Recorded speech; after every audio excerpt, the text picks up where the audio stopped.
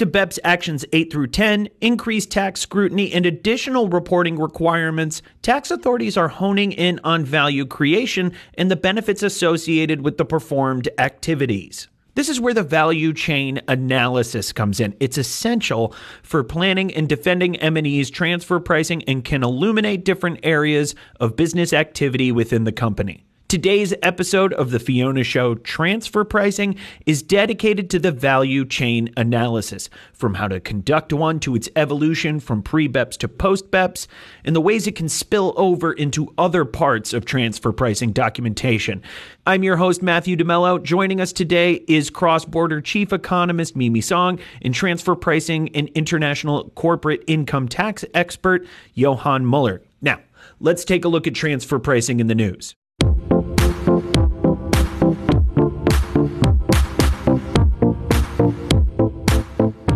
Sun, sand, and new transfer pricing rules sounds like paradise in the Dominican Republic, if you're a tax professional. The Caribbean nation is changing up its transfer pricing regulations with Decree 256-21. The guidance applies to fiscal years beginning January 1st, 2021, and addresses comparability analysis provisions, the pertinent factors for delineation of related party transactions, and how to conduct a risk analysis. It also spells out the three-tier documentation requirements solidified by the country's membership in the Inclusive Framework on BEPS in October 2018. For taxpayers, it's time to up their SPF, that's scrutiny protection factor, or risk getting burned by the tax authority. Intangible transactions can be stickier than Vegemite, but thanks to the ATO, they don't have to be. The tax agency published a draft compliance guideline on intangible arrangements. The aim? To help taxpayers identify and eliminate risks associated with this highly scrutinized area of transfer pricing. The draft also clarifies how to back arrangements with evidentiary support in case of an audit. While the guidelines are technically in the consultation phase, it will help taxpayers feel like they're not lost in the woods. The government agency is taking comments until June 2021. The European Commission is at it again. The organization announced its latest ploy in the quest for tax transparency, a rule for multinationals to publicly disclose their effective corporate tax rate. Talk about putting it all out there. While the EU corporate tax rates range from 9 to 30%, the Commission isn't convinced that M&Es are squeaky clean in their application. The plan would also require multinationals to share shell company information, quote, to assess whether they have substantial presence and real economic activity, unquote. The Commission hopes to formally propose the rules later this year in conjunction with another transparent move, public country-by-country reporting.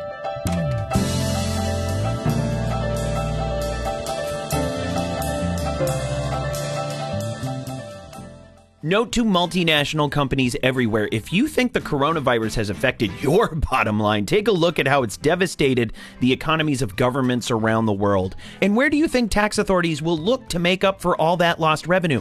That's right, your transfer pricing. You can't afford to be non-compliant, but then you probably can't afford to pay for an overpriced consultant who bills by the hour either. Oops, sorry, Big Four. We've got the answer. CrossBorder Solutions' AI-powered transfer pricing software keeps you in compliance by preparing accurate, hyper-localized reports that protect you from transfer pricing audits, penalties, and adjustments. And our technology is available for one flat fee, a fraction of what you'd pay a big-name consultant. Again, apologies, Big Four. Stay in compliance and on budget with CrossBorder Solutions' AI-driven transfer pricing software. It's no wonder we're the global leader in AI-driven tax solutions. There we go again. I'm so sorry, Big. You know what? Wait, who am I kidding? Sign up for a free demo of CrossBorder Solutions transfer pricing technology today at xbs.ai/TP. That's xbs.ai/TP.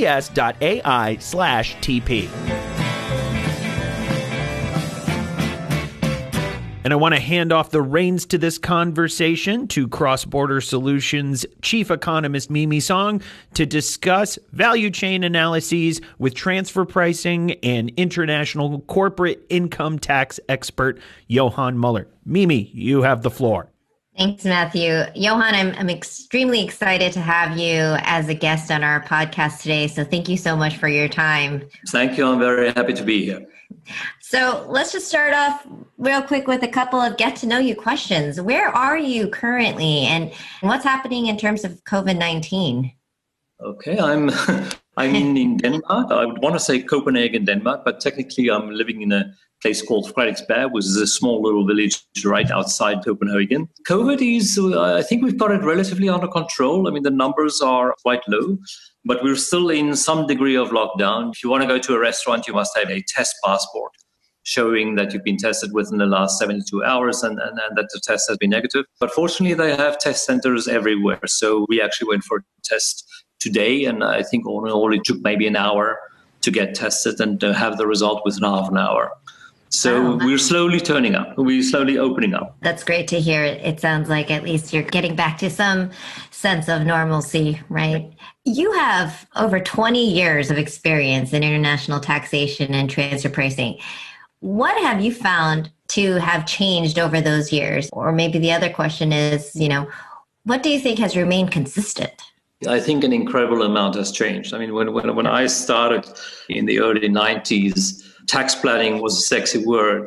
The same for structured finance and things like that. We used to go to Dutch tax authorities for rulings, and it was rare if it took more than 6 months. A ruling request was maybe 5 or 6 pages, and they were pretty run-of-the-mill and standardized, and you were pretty sure to get them. I think that has changed a lot, starting in the 90s, going from rulings to APAs. Quite frankly, when I started, I hardly knew anything about transfer pricing. For me, transfer pricing only came across my way around 2005, 2006, when a company asked me to help them with their transfer pricing documentation. And at that stage, the company hiring me, when I said I knew nothing about transfer pricing, they say, it's okay, there's not a lot to know, you can figure it out. I think it's gone a long way from there. It's definitely in the tax world. I mean, it's obviously always been an economic discipline, but I think tax lawyers were very unaware of that. And I think nowadays, it just becomes more and more complex, but I think also more interesting and more accurate in its approach. And then I think the golden thread across of all of this is everything has become a lot more fact-based. Right. It's nice, which actually makes the job more interesting rather than less. Yep. And, during your tenure, you actually also worked as a case handler for the Danish Competent Authority. So you were actually able to see what was happening on the inside. Tell us more about that experience. Okay. It was actually interesting because it was around the period 2006 through 2009, 10. There were some big documents coming from the OECD, right? We had Chapter 9, which was being finished on business restructurings. And we had the AOA being finished on allocation of profits to PEs. And I was in business at that time. I was working with Maersk, and we were in a tax advocacy group, TEI, the Tax Executive Institute. And we did a lot of submissions with giving input to those chapters in the OECD. And obviously, as you do, you learn a lot more about it. The OECD was also in a process where they opened up much more for input from business as opposed to before, when the only real input went through BIAC. And I was fascinated by the process. And so when I wanted to change jobs from Maersk to something else, I thought, well, let me go and see what it looks like on the other side, and let me go and work in the kitchen. So I got hired by the Danish Competent Authority, and I was a case handler for them. I also got to represent Denmark at the OECD in Working Party 6, which was a fascinating experience by itself as well, because you really got to see how these documents got put together. You got to share so many ideas with so many different people from different countries. I really enjoyed the process. And then as a case handler, well, first of all, you see the other side, right? I remember one of the first cases that I did. It was a big multi-country case, and they came to drop the transfer pricing documentation files, and it literally was about almost close to a meter high in reading. And I thought, okay, this is payback time, right? Now we need to sit and then plow through all of this. But I would also say, but what you see being on the other side is, it'll be a little sacrilegious to say if you've seen one, you've seen all. Mm-hmm. But you do see a lot of template-driven transfer pricing going on. Yeah. which is something which is steering away from facts. It's not steering towards facts. And there's a saying among competent authorities, aren't you so tired of seeing the same 7 comparables pop up again? I think we're moving away from that. And I think that is a good thing. So, Johann, based on your experience, right, I can assume the type of mistakes that you see multinationals make over and over again. But instead of assuming, let me find out from your perspective, what kinds of mistakes do you think that M&Es are making over and over again? What do you think the most common mistake is? I think most multinationals want to be good corporate citizens. There's no doubt about that.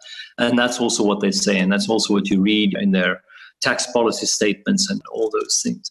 I think what is incredibly difficult is when the rubber meets the road, to stick to that. It is very easy to say we want to be upright, we want to do things right, etc., etc. But when you discover something and there's a potential multi-million-dollar exposure that comes up, it becomes very difficult for multinationals not to go into logical fallacies and arguments which simply do not make sense in order to deal with that. And it can be very difficult to deal with issues like that, especially if you're in-house. I mean, I've been with companies where when I raised flags, I was asked whether I was still loyal to the company, et cetera, et cetera. But I've also seen the opposite. I've seen countries take very hard battles with unreasonable tax inspectors, where the companies had some skeletons in the closet, and they were fighting with one hand only because they were so terrified of the inspectors finding out something else. And it is no way to do a discussion. I think at the end of the day, one should be as transparent as possible. And if you discover issues and if something is just wrong, deal with it and get it behind you. If it's a risk, manage it as well as you can. But do not try and make things diffuse, because you really end up in future situations where the fallout of not being transparent just becomes worse and worse and worse as you go along. Wow, that's actually a great point. And, when you think about it, there's this balance that tax professionals have to make between the fiduciary duty to the shareholders in the company, right? As well as the moral duty to be a good corporate tax-paying citizen. So the more transparent you are, I'm up for a hard discussion and things like that, but the more transparent you are, the easier it is to have that discussion. And I think also, maybe on a subconscious level, the more convincing you come over, you come across, the more believable you can present your case. So with that being said, Johann, let's get into the heart of what we're talking about, right? We hear this phrase in transfer pricing a lot, substance over form. And I think this is also in line with what we were just talking about in terms of what you've learned about taxpayers being on the competent authority side. What does the OECD mean when they talk about substance over form?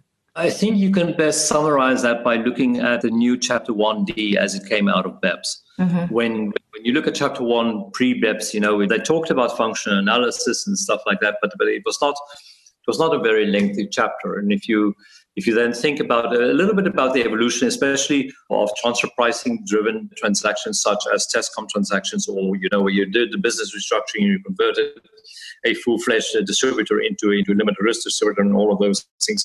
The narrative from the taxpayer's side to the tax authorities have always been, but we've now transferred all the risk, therefore that's why the profit goes along with that, right?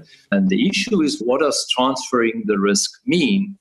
And I think the OECD has really done a great job of explaining in substance over form manner what the transfer of risk or what the control of risk means when you look at issues from a transfer pricing point of view, in the sense that before it was just this whole mantra of, the assets, the functions performed, the assets used and the risks assumed, et cetera, and then you move on.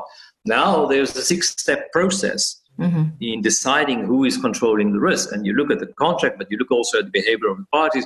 You look at who's got the resources to actually deal with the risk if it should be materializing and all those things. And it just has become a much more real and far more factual questions that now need to be answered before you can just say, now we know who's assuming the risk. What surprises me almost a bit from that mantra is that hasn't changed. You still hear people talk about functions performs as it's used and risk assumed. I would have expected it to change to risk control, because that's what it's become about much, much more. Yeah, no, and all of that really is this idea of form over substance.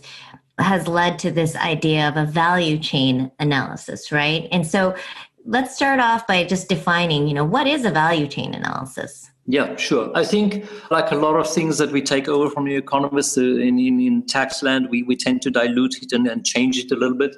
The way I've been told what a value chain analysis is, if you imagine a guy crawling through the desert in search of a glass of water and finding one, compared to someone standing in a bar having some nice beers and being offered another glass of water as well. I mean, for one, the glass of water is life-saving. For the other, it's not worth that much. And it's almost like if you look at the supply chain of the group, that's how you almost want to look at the value chain as well. You want to see where is the most value for a customer created. If you're buying a Tesla, maybe it is in the pure design of the car. It is in the manufacturing. It's in all the technique that's in it. If you were to buy another model, if you were to buy a Mercedes or something like that, you might be spending much more attention to the brand, right? Mm-hmm. The value chain is, for one, it is all the marketing and advertising and everything else that goes into building the brand and then being able to sell the cars. For the other one, as we've heard Musk say, for him, it's all about you make a great product, then the sales will follow and you don't need any marketing. So, you can sell the exact same product, but the value is going to be created from very different points of view. Right. So value chain supply, I would say, if you want to explain what a value chain is, you need to talk about what a supply chain is. And the supply chain would obviously be from buying the rolls of tin, if we stick with the car examples, mm-hmm. all the way down to the rubber for the tires and producing it and then selling it and distributing it, which would be a very linear process from raw materials to end product, whereas your value chain should still follow that, but it should identify within that whole supply chain where the actual value is created. And that's probably the most difficult thing in transfer pricing, is to understand what creates that premium in the product that I'm selling. Right. Like using your example with the guy in the desert, I'm sure he would be willing to pay $100 for that glass of water versus the guy in the bar, right? So for that glass of water. So how does this value chain analysis help taxpayers ensure that they are evaluating their transfer pricing off of substance? How does it relate to this concept of substance? If you really want to do a value chain analysis, you have to understand who does what in the business. Mm-hmm. You have to, let me describe it this way. When I was in-house, one of the ways that I like to do my transfer pricing documentation on files is to simply get a dump from the HR department, from the group HR department, of everyone in the organization, who's mm-hmm. reporting to who's reporting to who's reporting to who. If you then take that top-down approach and you go to every group that consists of more than 10 to 15 people, mm-hmm. and you ask their leader, tell me what you're doing, you get an incredible insight into all the different processes that's happening in the business, right? In that process, you get an idea of just how much you need to consider in order to do things and to get them done. But at the end of the day, you also have to look, when you're done with that pool, and this can be a 30-page description of very dense facts. Right. You need to say, okay, so what makes us different? What makes us tick? If you are, for instance, let's say you are moving to natural products, you sell tea. You may have 5,000 pluckers of tea leaves working mm-hmm. on plantations in Indonesia or India or China or wherever. And you may only have a head office of 150 or 200 people. And how do you decide who gets which part of the profit? You need to figure out what kind of decisions were made to generate out at the end of the day that profit. And probably one of the ways of doing that is to see who in that process is easily replaceable. Mm-hmm. Mm-hmm. If you can outsource it, that probably is not necessarily the driver of your profit, right? Right. If you look at Apple, they sell incredible products, but they make almost none of them, mm-hmm. right? Mm-hmm. So clearly making the products is you're replaceable, but doing that kind of design, I very much doubt if Apple ever could have successfully outsourced their design or their innovation and then come up with the same profitability. Right. And to your point, I think that is actually a really great way to think about it, who is replaceable. And I was thinking, when you're asking the questions about the people, the one question in terms of value is what makes you special, right? Like, What is it that you're doing that's so special and unique that differentiates your role from other roles? And I think that ultimately goes and plays into the fact that are you replaceable in some way, or can this function apparently be outsourced? But this makes me think, what is the difference between a value chain and a traditional functional analysis, right? We have to link those two together. Yeah, I'd say a value chain is a series of functional analysis. In the example that I just talked about, where you go to the HR department, you get a breakdown of the whole group, you ask all these subgroups what they're doing. Effectively, what you're doing for every subgroup is you're making a small functional analysis of what are the functions that they are performing. Mm-hmm. You may not at that stage look at the assets necessarily that they are controlling, but you might look at the risks that they do create through their functions and how they try to control those risks, right? And if you put all of that together, then you will end up with your value chain. I mean, you will start with your R&D department and trying to understand exactly what it is that they do. How do they decide what to research next? Who decides that for them? Who decides how they get the money for that they need to spend on it? And you will move up and you'll do a functional analysis, if you want, of the R&D. And then you will move from there to production if there's nothing in between. Mm-hmm. And you will look at the production in terms of, well, who's running the factories, who's determining when we do the machine shifts, who's looking at, in any factory nowadays, optimizing it and making it even more efficient and things like that. And just trying to understand what it is that people do. If you are looking at production and you have, let's say, 100 factory workers and a team of 36 engineers, it's going to be very interesting to understand what it is that so many engineers do, because comparatively, that's a lot more people than you would see or maybe expect on an ordinary ratio, right? And that might lead you to a point where you say, well, the machines that we use for our manufacturing are so special, or the products that we produce are so finely graded that the machines need to be recalibrated all the time. And that will also lead you to, well, then, maybe part of the value that we are selling is that we have these incredibly accurately calibrated products that we are making, mm-hmm. which I guess in the IT industry is almost the norm, but also in the health industry could be pretty important. Mm-hmm. And as you were talking, I was thinking about it and thinking, okay, so the functional analysis, they're the base components, right? And then the supply chain is the connection between those base components. And then the value chain layers is one layer on top of that to understand within this particular scenario, what are the major value drivers, right? Exactly. And if you want to then add another component to that, transfer pricing, if you strip it down to its bare minimum, it simply comes down to what is the price.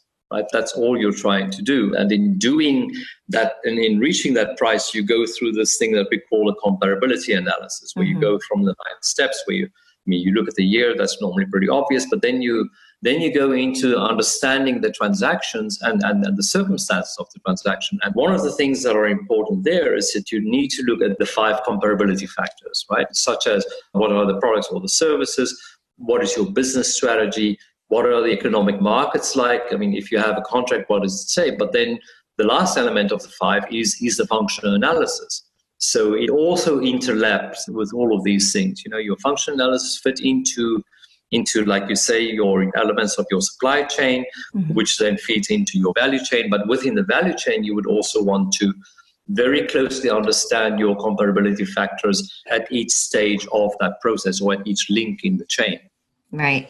And Johann, you were talking earlier about if you were doing your internal analysis, right? And I think you were referencing in terms of the functional analysis that you would download the list of all the employees and the groups and then mm-hmm. interview the head departments. Is that how you would also conduct the value chain, or is that just, in terms of figuring out the value chain analysis? Yeah. Would you take a different approach, right? Just a short note there. I didn't say I would interview people, but you're right. That is a standard practice. Yeah. I find interviews incredibly time consuming and not that efficient. What I would do there is I would send the head of the department an email and ask them to explain to me what they're doing in 5 to 6 sentences. And normally you get an answer the same day and you're done. But to get back to how this fits into the value chain, yes, if you want to determine the value chain, I mean, you would have to look at all the processes going on in the business, but you'd also have to listen, I think, very closely to the business leaders and understand from them, what the strategy is, where they're coming from. And let's say that your goal as a business, your strategy is to make very good basic products at a low price and sell as many of them as possible. Right. High volume, low margin. Mm-hmm. Yeah, exactly. Right.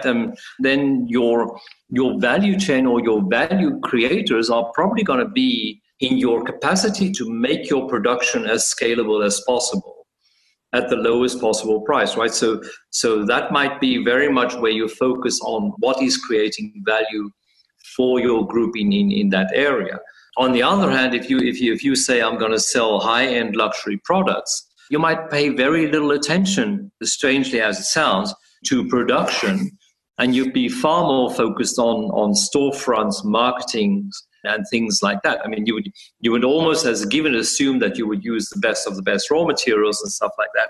But your value is clear. I mean, if you look at the Italian fashion industry, for instance, what I've been told from people in the fashion industry is, when you look at leather products or stuff like that, I mean, most of the big houses, most of the big names, they outsource the production of that to very small, specialized families operating within, because it's Italy, right? So it's not the production for them, it's something completely different. So you would have to understand business strategy and then determine how does that fit in with the rest of the value.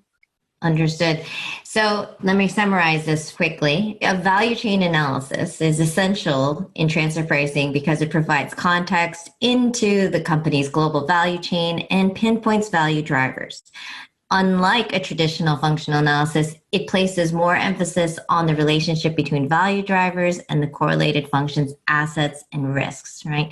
A successful value chain is done ultimately by defining areas of review, understanding expected results, gathering information, analyzing, and of course, documenting, right? So as the name implies, it's a chain, and it's important to spell out how all those chains are linked before tax authorities do it for you, ultimately. What issues do you think the OECD was specifically tackling when they introduced BEPS Action 8 through 10, aligning transfer pricing outcomes with value creation?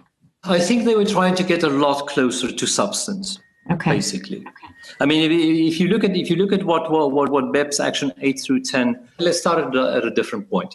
Okay. Because BEPS was the outcome for transfer pricing, definitely the outcome of a longer process, right? If you go to the business restructuring chapter 9, I mean, that thing took, I think, about 10, 12 years to write. So what happened was you had in the 90s, you had the Big Four and a lot of other advisors selling these business restructuring transactions of converting fully fledged manufacturers and distributors into low-risk distributors and contract manufacturers, and moving all the profits to principals. And if you could put the principal in the low-tax jurisdiction, that was even better, right? So the OECD started working on that. And now we're getting to something that's very much my interpretation, but let's go with that. They wrote Chapter 9. I mean, the chapter on intangibles was a 30-page chapter which made a difference between marketing intangibles and trading intangibles, which was quite a useless distinction because both ended up being treated the same for transfer pricing purposes. So I never quite understood that distinction. But the OECD was onto something in the business restructuring chapter where they said, you're moving something of value, right? And it wasn't quite clear what that was. And so they came up with this, I thought at the time, pretty weird concept of profit potential. I can remember discussing this and saying, I've never heard anyone buying something and then saying, oh, but what is my profit potential here if you buy an asset or if you move an asset? But that's what they came to. And that chapter got adopted, I think, around 2006, 2007, something like that. And they said, we're going to work further on this. And they worked further on business restructurings in two ways. The first was that they started working on the intangibles chapter, even before BEPS, and said, we need to nail this down to explain what it is that's being transferred here. The second, well, it was a two-pronged attack. The second was that they said, you know what, if you one day you have a distributor that makes 100 and it's fully fledged, and the next day it only makes 5 because now it's a limited risk distributor, then the country missing the 95 needs to have some kind of basis of argument for where that 95 went. And they were considering generating PEs for that. And you saw countries like Italy, for instance, arguing if you have a contract manufacturer and you've got no risk, then you know what? Then your principal has a PE in Italy because you don't have any risk. Someone must take the decisions, and that happens and it affects you here. So you have PE in Italy. So that's where things were already before BEPS started, right? And then BEPS got announced in 2012, and there were these 15 action points, and intangibles got included as one of the action points. And now I must confess to you, I can't remember exactly what 9 and 10 were, but they wanted to address a number of other things, such as, for instance, thick capitalization. And there was quite a lot of work done during BEPS, but in the end, they stopped that stuff. And then they also very much worked on Chapter 1D and this whole idea of who's controlling the risk. So what BEPS did was it fast-forwarded the intangibles chapter, very much focusing on substance as well and on who's doing what. But I'll make a note to the side on that. And then the discussion on Chapter 1D and really getting to substance when it comes to functions and to risks. The intangibles chapter had a bit of a strange twist to it, because it could have been a very different chapter if parties were just prepared to accept the concept of economic substance, economic ownership. If we could have put something like economic ownership in the intangibles chapter, it would have read very differently. But there was not the will to do that. And because of that, they had to really take a detour and say, okay, we will honor legal ownership and say that legal ownership is important, but we will carve out income belonging to legal ownership for every function that the legal owner does not perform. In an ironic, twisted way, it made the intangibles chapter even more substance-focused than it might have been otherwise. And then, of course, actually you had Action 13 with the documentation, which I think was a really good thing because it really helped standardize documentation for taxpayers everywhere. Right. So then we got introduced to the concept of, well, I don't know if it was an introduction, but reinforcement of the DEMPI functions, right? Exactly. And you're right. When they talked about the intangibles chapter and all of this, the value chain analysis came very much to the forefront in terms of, who's doing what and all those things. And then during that process, they also introduced the DEMPI functions, which I think has been a great way of describing what you could do with intangibles and what the functions for intangibles are. What is interesting is if you look at the DEMPI functions, there's 2 or 3 things that happen in some of the OECD documents. I mean, you can talk about development, enhancement, maintenance, protection, and exploitation of a product or a brand or whatever, and you seem to have covered it all. But when you look at it closely, you realize that they had very specific industries in mind. For instance, the pharmaceutical industries, right? Because there the DEMPI functions work very well. If you try, for instance, let's say you are dealing with, I'll go back to my tea leaves, right? Let's say you deal with very strong brands in tea leaves. You are the world's biggest tea producer or something like that. And marketing is key and brands are key in your business. If you try to apply the DEMPI functions to, for instance, the brands, it kind of breaks down a bit because let's say that you're in a country and new competitors enter and they advertise very aggressively and you respond with advertisements as well. What are you doing? Are you developing your brand in that country? No, because it's there already, right? But are you enhancing it?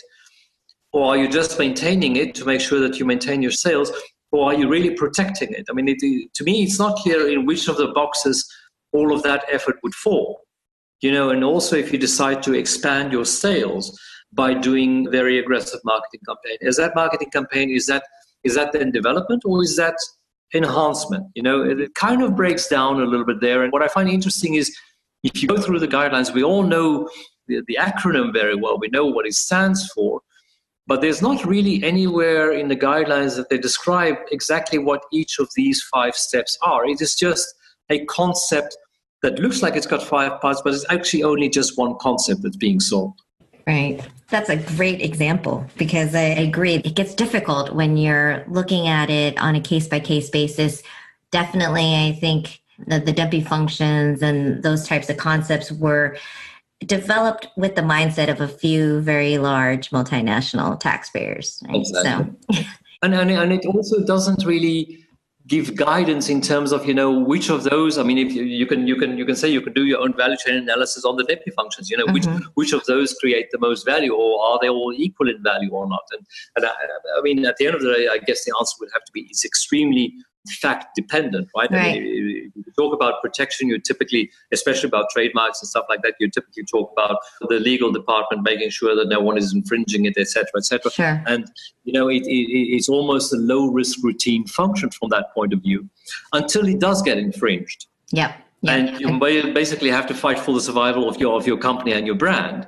Then it becomes an extremely valuable and extremely important function within the acronym. And I think it gets, even more complicated because taking your tea leaves example, like the brand is valuable, but then what if there's a special way that these people are picking the tea leaves, right? It is based on like a very special process. I've never personally picked tea leaves, so I don't know. but maybe hand picking them makes a difference versus a machine, right? And so then in my mind, I'm wondering, okay, well, how then do you assign value between the brand versus the actual underlying process, which both are components of value to the underlying product, right? Let me tell you an interesting story. I think it'll give part of your answer. I've been in a situation where I had to deal with something like this, and it was about the tea leaf buyers, right? Well, the argument was, what was the value of the tea leaf buyers to the organization? And then you start talking to these guys. Most of them, the first thing you notice is that most of them have been tea leaf buyers for maybe 20, 30, 35 years, right? And you start talking to them and they say, well, I only really got to understand and know tea leaves after 10 years. And then you look at their LinkedIn profiles and stuff like that, and you really see they've always been in this business. So then you realize, okay, this must be a very valuable skill and not a lot of people being able to do it, therefore a value-adding skill. If you look at a function and you look at someone's business, someone's LinkedIn profile, and you see that, okay, they've been in the business for 2 years, let's say selling tea bags, right? And before that, they've done great at selling washing machines, and before that, they've done great at selling insurance. Then that you come back to this concept of replaceability. Right, then clearly someone like that must be much more replaceable than the people actually buying the tea leaves for your production. Right. For instance, right? That's very true. That specialization, that knowledge, that industry knowledge and experience, which is sometimes irreplaceable. Hi, I'm Matthew DeMello, and you may know me as the host of the Fiona Show CrossBorder Solutions weekly transfer pricing podcast. And while I love to discuss transfer pricing, this podcast isn't the only place you can hear me doing it. CrossBorder Solutions recently relaunched Transfer Pricing University, a live webinar series where you can learn about modern-day transfer pricing, everything from methodologies to comparables to preparing documentation to meet country-specific regulations. Good stuff, I know. Chief Economist Mimi Song leads the sessions. I just ask the occasional obvious question. Since our program is NASBA certified, you can earn 1 CPE credit for joining each session. Pretty sweet. So what are you waiting for? Join us for Transfer Pricing University Weekly. Classes are free, so now you really have no reason to miss it. Sign up at xps.ai/TPU.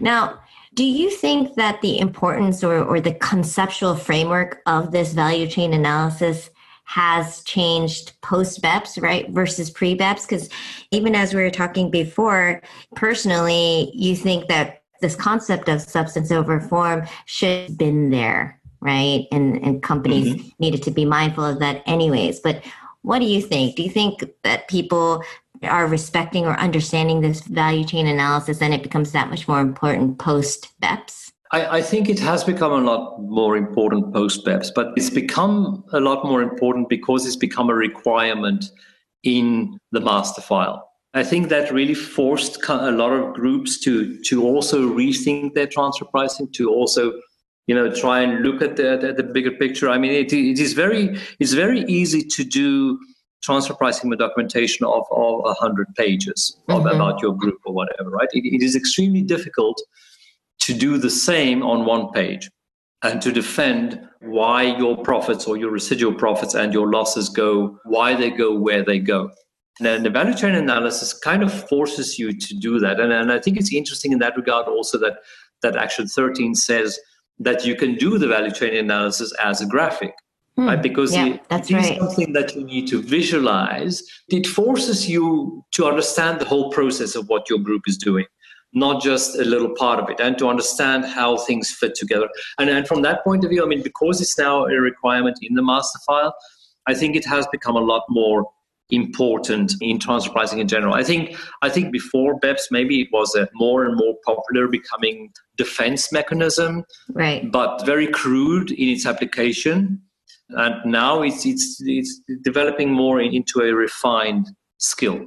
Would you recommend that multinationals, as they do a value chain analysis, look at the allocation or the distribution of the entire system profit, like actually look at the dollar values across that chain, as in profit, right? The distribution of the entire system profit, right, across each of those components of the value chain? I think system profit is a very interesting thing, because if you think of a group manufacturing stuff and then promoting it and selling it, you always have this issue where the money only comes in at one point, right? And that's at the very end. But the money has to flow through the whole chain, down to the very bottom where you start your R&D before you do your production. And the question just is how much money needs to go through each stage, basically, right? And what is the reason for that? And I think from that point of view, yes, the value chain explains how that money needs to go and where it needs to go. Cost is not the end all and be all of that, because I mean, the production can cost a hell of a lot, and your strategic management, even though your top people may be very expensive, I mean, comparatively, that cost might be quite little, but it can make or break your profit at the end of the day, right? So I think as you go through the value chain with this bag of money and decide what to leave where, you need to decide where is the value created, and you need to leave the residual there, right? Right. There's another issue here, and this is, I mean, we tend to always talk about a profit environment. And that's how a value chain also works, right? I mean, that's how we distribute the profits. But we need to also talk about loss environments. And the reason why I want to talk about loss environments is because when the losses are huge, that's when the risks have kicked in. Yes. And that's when the risks have materialized. And you can almost say that you can make a risk chain analysis of where the risks should be dropped. Okay? But if you do that, the issue is the residual profit and the residual risk in almost all situations that I can imagine must stop at the same point. I've never seen anyone saying, if everything goes to hell and gone, I'll pay for it no matter what, but you can keep the residual profit. I don't care about that. The residual profit follows the residual risk. And in a way, it is a little ironical that we talk only about value creation, because, I mean, unless risk management is a very key element of value creation, we're missing half the picture. I think I agree. I think that's a really important point, especially since we're talking about an environment where we just all, on a global basis, had been suffering from an economic perspective, right? Where the market conditions were impacted, and we are talking about a much more loss-making environment. But I like that. It's a risk chain analysis as opposed to a value chain analysis. I think you need to do both. do both. And the issue, and to come back to your question, is you cannot only put the profit where value is created if the point where the value is created is not capable of bearing the risk. Whoever controls the risk actually outsourced the value creation somewhere, because they're going to want to see the residual, and in exchange for seeing the residual, they will accept picking up the losses. I think we can distill that down to ultimately, value does not always equal residual profit, right? And I mean, just in a theoretical framework, that's the point we're coming from, that, hey, if you have a lot of value, you're able to command more profit, right? Intangibles ultimately create more value, which in turn create more profit, but that's not always the case. There's the risk factor. It goes both ways, right? We need to bear in mind both. Absolutely. Yeah. So BEPS has clearly magnified the need for taxpayers to be fully aware of their value chain, from the drivers to related risks and functions. It's very beneficial for both tax administrations and taxpayers because it decreases the potential for transfer mispricing and helps provide a side-by-side comparison of economic value creation and transfer pricing outcomes. So why is it that some companies have a harder time, you think, creating or executing or understanding their value chain analysis? And what do you think M&Es can do to create a successful value chain or risk chain analysis, right? I think the short answer is follow the facts, right? I think groups run into problems when the facts are not very clear or the facts are not to their liking. A fact might be, that you might like to have your profits in a low tax jurisdiction, but you do not have your value creators in a low tax jurisdiction. And then you start creating artificial arguments, artificial structures in order to separate the two, and then things become complex, right? And on top of that, business in general can be very complex. I've been fortunate to work in some incredibly centralized groups where everything, but literally everything goes through the principal, and then it is relatively easy to manage your value chain because everything is clear. But I've also seen groups where, through nobody's fault, things develop and the creation of value moves or has been misidentified from the very start. I've been with a group where there were 3 divisions. They were making 3 different types of products. And one type of product was managed and controlled from, let's say, Belgium, and another type of product was managed and controlled from Denmark, and a third type was, let's say, from Germany. And this is how the annual reports were prepared, and this was how their transfer pricing documents were prepared, and everything ran that way. And they got into quite a big dispute about intangibles. And the basic assumption was that the intangibles ought to be where that particular group of products is managed from. And it was quite a long dispute. And actually what we found in the end was that that's not really how the value in the group worked at all. The way the group worked, the value in the group worked, was that you had marketing and sales and you had production. And in this particular group, production was very clearly totally subservient to marketing and sales. Production simply did what marketing and sales told them to do, which would be, for instance, the opposite of what one would expect a group like Tesla would be, right? For them, So in the end, the discussion about where the intangibles belonged was completely out of place and misplaced, because basically the intangibles belonged with marketing and marketing and sales was actually concentrated in one place only. So you really need to understand the value creation again and follow the facts. And maybe not make too many assumptions, right? Because I think that the assumptions kill us. Yes. And it comes again down to this thing of who does what, right? The moment in that particular case, we realize that it is the marketing and sales departments that tell the production departments what to make of which products and how much to make of that and all that stuff. Basically half the case was decided. But because everyone very dutifully and diligently followed the build-up that we had in the annual accounts, they were thinking in product silos, which here simply were not applicable. Interesting. Well, let's talk about in real life situations, because this is exactly, I think, part of the challenge and the problem that we saw in the Medtronic and Coca-Cola court cases, where the value chain analysis and the difficulty of trying to assess where value was created a lot of challenges. Can you provide some insight here in terms of what M&Es can learn from these specific cases and situations? I must confess to you, I don't know the Medtronic case very well. Are you familiar with what happened with Coca-Cola? It's also still out, right? Because it's been going on for a long time. There's been this issue of whether they want to have the cut or the CPM method, and the tax court coming up with their own comparable and whether it matches. But it's a little far from the facts for me to say something. I have looked at the Coca-Cola case quite closely and actually made a video about that as well. Yes. I find Coca-Cola case very interesting.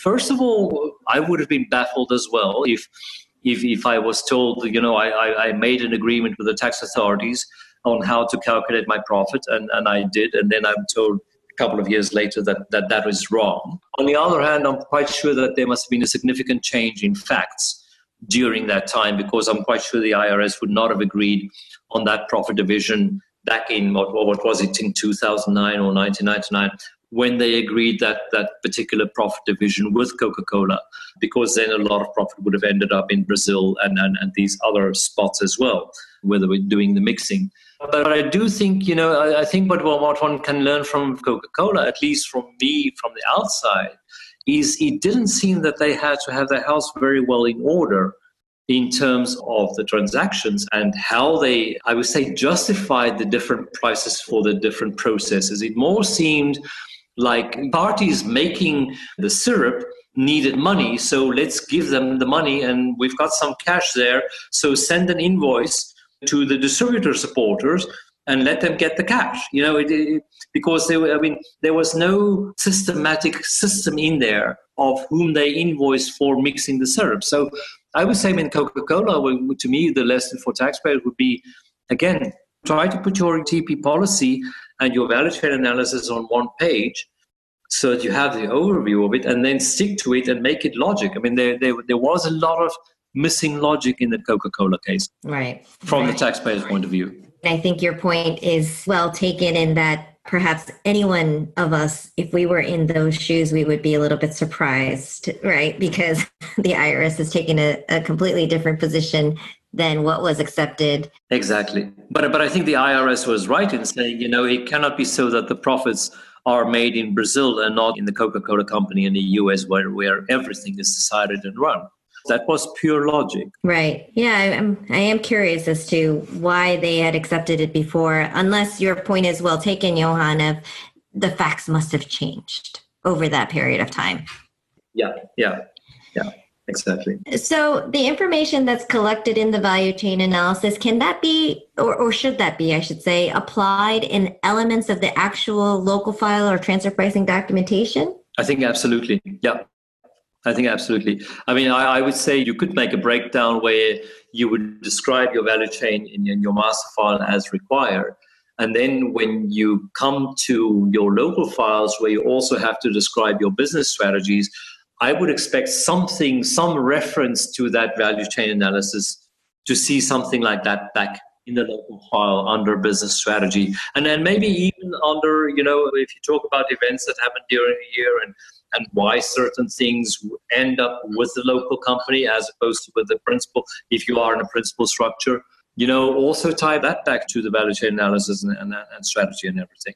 Yes. Well, that was actually going to be my next question, in terms of, do you think you'll see a lot of changes in a company's value chain analysis for fiscal year 2020, right? The year of the pandemic.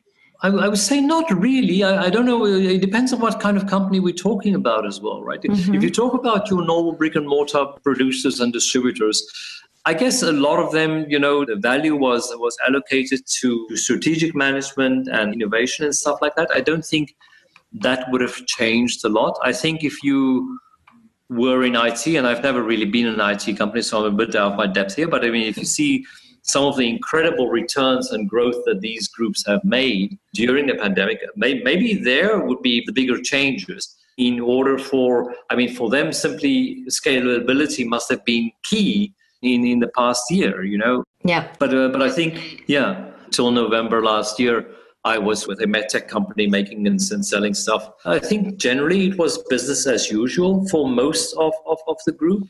You had challenges with production, you had challenges with especially sales. You couldn't go face to face and those kind of things, but it didn't really change where the value was created in the group anymore.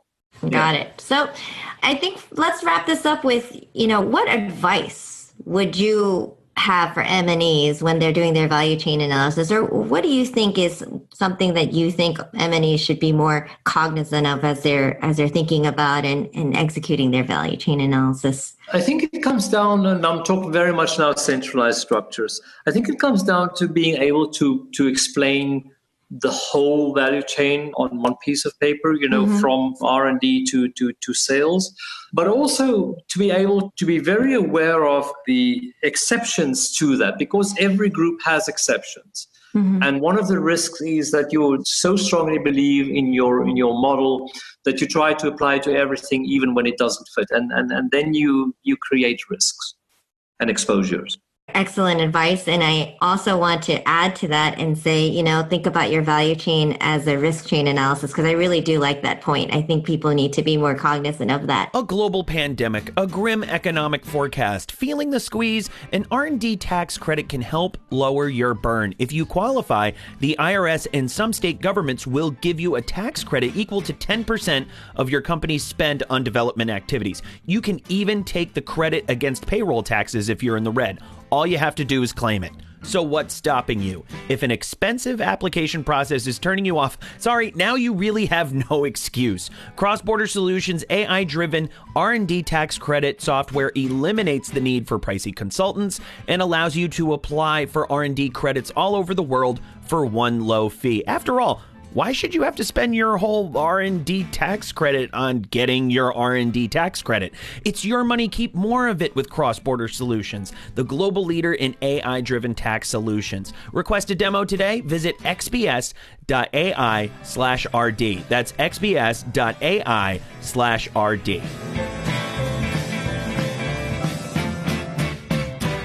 Welcome back, everyone. We're still here with Johann, and he's now subject to my favorite part of the show, which is our rapid fire round of a little bit more personal questions, more dealing with careers, a little bit outside of tax, but that somehow still trickles in. It is a transfer pricing show after all. But we call this rapid fire round what we want to know. And always question one, Johann, are you ready? Yes, I am. Excellent. Question two, who is someone you admire professionally and why? I would say it's a guy called Pim Friss, who was running the TP practice of NERA in Europe. And the reason is that Pim was more of a transfer pricing philosopher than a technician. He knew all the techniques, but he really managed to turn transfer pricing into a philosophy, or tilt it to a level of being a philosophy. Indeed. Your passions, I think our audience has come to understand, are tax and teaching. What do you like about them individually? And is there something you find about them collectively that you enjoy? Is there a similarity, I guess, between them? I think at the end of the day, I enjoy teaching tax, but I find tax fascinating because it's, contrary to what a lot of people expect, it's got very little to do with numbers, right? I mean, it's very fact-driven. Sometimes I teach at universities and places like that. And one of the classes is, what can you do within a tax career? And typically these are non-tax people. And I would give them an example. I would say I have 2 cows, or I have a farm in another country and a cow, and the cow dies. And I sell the farm and the cow. I'm giving up on everything. Who can tax the dead cow? That is a tax question, and you see people struggle with it. And the answer is very unclear. But the link to all of this is that when you do look at the definition of real estate, the real estate definition in Article 6 includes livestock. And then the question is whether a dead cow is livestock or not, because it is not livestock anymore. So I like tax because it's factual. It gives you results. If you're a corporate lawyer, I mean, whether you're right or wrong is a matter of whether you have a little more or a little less risk. Sometimes in tax, now I'm going to contradict myself, you can show real numbers as to what the different tax alternatives are. And teaching is just a passion. I like interacting with people. I have done a lot of acting in high school and during my university years, and I think this is my outlet for that part of me. Yeah, absolutely. I did a lot of theater, as our audience can probably tell, from high school. And for a while, my fiance, especially while I was in freelance, was like, go, think about being a teacher. Think about being a teacher. Couldn't bring myself. Yeah. But what are you gonna do? That's for the truly gifted, I feel. I don't want to be responsible for young minds. Give me a break. No, I'm kidding.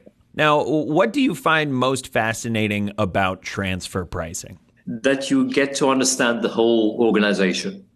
Right. It is, you really need to have the full picture in order to do your transfer pricing right. And the fact that it is so very, very fact intensive. Of course. And how would your students describe you? I hope they don't describe me as chaotic. Let's start with that. I understand that too. Hopefully something along the lines of, liking to take a lot of practical examples and to illustrate the points, starting from the technique, but then going into how you apply it. Because I think technique by itself is interesting, but without practical application, it just remains theory and it doesn't have a purpose by itself. Of course. And I think that's probably the takeaway I think our audience is going to have from your contributions to today's show, also the podcast. But we want to thank Johann for joining us on today's podcast. We want to thank everyone at home for joining us as well. Don't forget to subscribe to this podcast on Apple Podcasts and Spotify. There you'll find CrossBorder Solutions' entire suite of tax podcasts. My name's Matthew DeMello, and they let me host and produce this podcast along with Andrew O'Donnell. Christy Clements is our associate producer. Marilyn Mitchum-Strom is our executive producer. If you're vaccinated, apparently the CDC says you no longer have to wear a mask. But hey, it probably can't hurt depending on the circumstances. Use your best judgment, and we'll be out of this soon, it looks like. Here's hoping. Stay safe, everyone. We'll catch you next time.